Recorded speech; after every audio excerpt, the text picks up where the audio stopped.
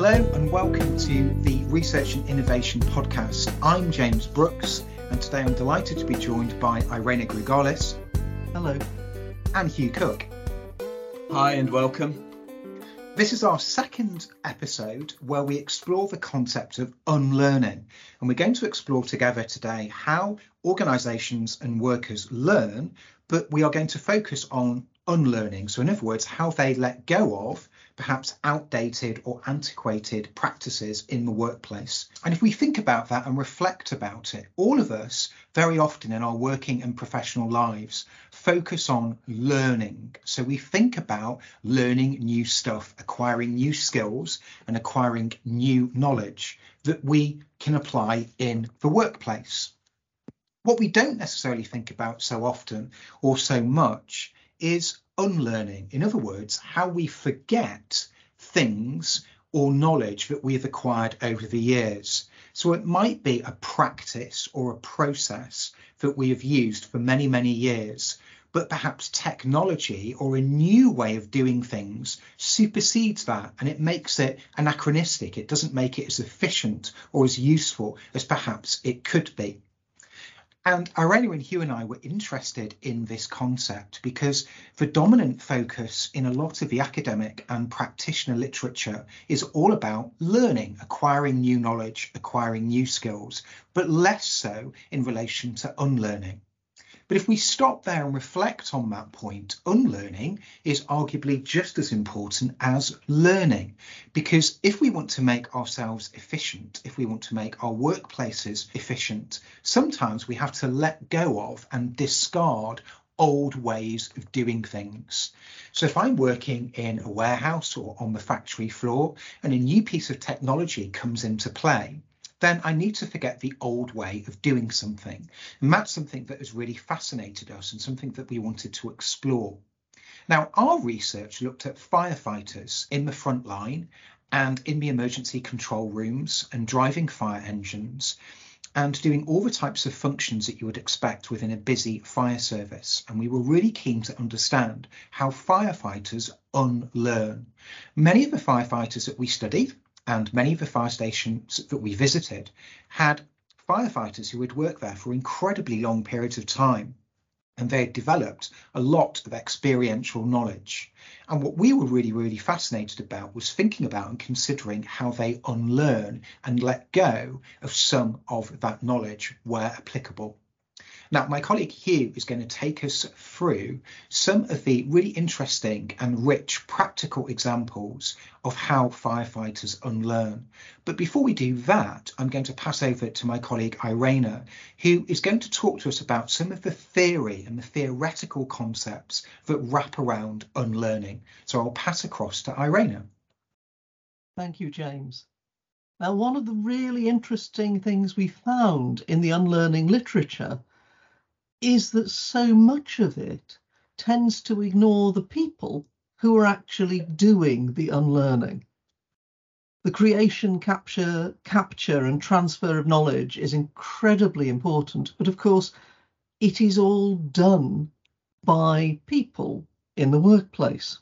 It's fairly good at distinguishing between forgetting, which is inadvertent and accidental, and a lot of the forgetting literature is seen as a result of personnel turnover or a lack of human capital by workers. So effectively, we have the absence of workers being very well theorised, but not their presence. Unlearning in the literature is seen as planned, premeditated, and driven by management. And in unlearning, old knowledge is driven out and replaced by new knowledge, routines, practices. Unlearning is presented as a necessary antecedent to any form of learning. And as new skills and new practices are learned, old ones are entirely forgotten. Of course, when you are dealing with people, it's difficult to justify that approach. It's a very good description of a warehouse or a retail outlet or a supply chain, where in order to create space for new items, you need to ship old items out. It's a less good description of the way people learn and people operate. And indeed, the few empirical studies that do exist show that actually, when you look at real workplaces, they don't do what the literature suggests they should. So Baumard and Starbuck did a 2005 study in which they noted that organisations which should learn from their failures quite simply don't. So what we're doing in this paper is actually centering the firefighters who are doing the unlearning. And what we found was that, as Klein suggests, that unlearning is actually parenthetical. In other words, old knowledge and new knowledge exist side by side. Workers do not immediately forget old knowledge the moment management asks them to. They remember it. This has certain implications. Because workers don't immediately forget, it means that new innovations need to be negotiated with them. They need to trust in the new innovations, and they need to consent to them. And I'll pass over to Hugh for the next section. Thanks, Irena. So I'm just going to take us through some of the key findings and examples of where trust and consent was given and also not given to unlearning old practice and learning new practice. So this was part of a multi-stage case-based research. It is ongoing research, so it started in 2015 and we had multiple stages of collecting this data on one of the country's major fire and rescue services. So harking back to our first podcast where we looked at the concept of communities of practice, where knowledge is transferred from more experienced members of the community to novices, and of course vice versa. Communities of practice are important in terms of how firefighters remember knowledge and then subsequently potentially unlearn existing practice in favour of new practice. So just as a reminder, if you listen to our previous podcast, watches are a group of between 4 and 10 firefighters, and they spend a lot of time together.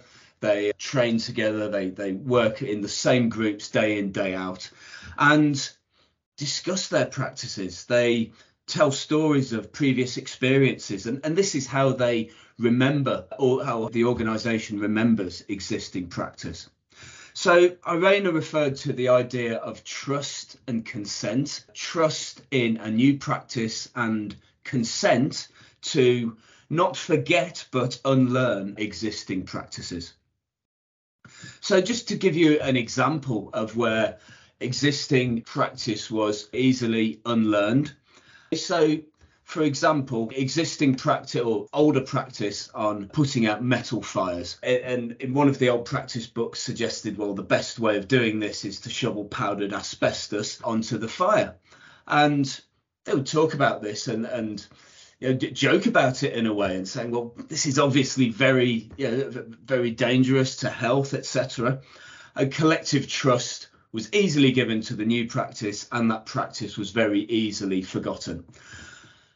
On the other hand, the practices are less easy to unlearn because trust in the new practice is not a given, and consent to unlearning the old practice was more difficult to achieve.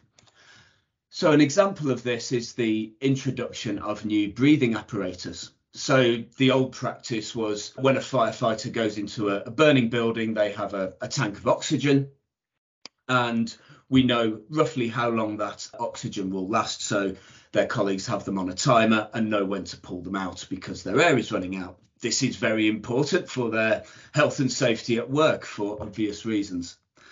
A new practice was introduced that brought in telemetry boards to control the times at which firefighters should be brought out of the building. And this was more advanced. It measured pulse rate, breathing rate, the varying amount of oxygen that would be used, so it provided a more accurate measure. However, there were problems with this technology, as there often is with introducing new technology at work, and that was not trusted. So firefighters refused to give consent to this new practice and retained that old practice. So this has actually developed into the existing practice now has retained that the old methods of counting and timing the minutes which firefighters have to remain in a burning building.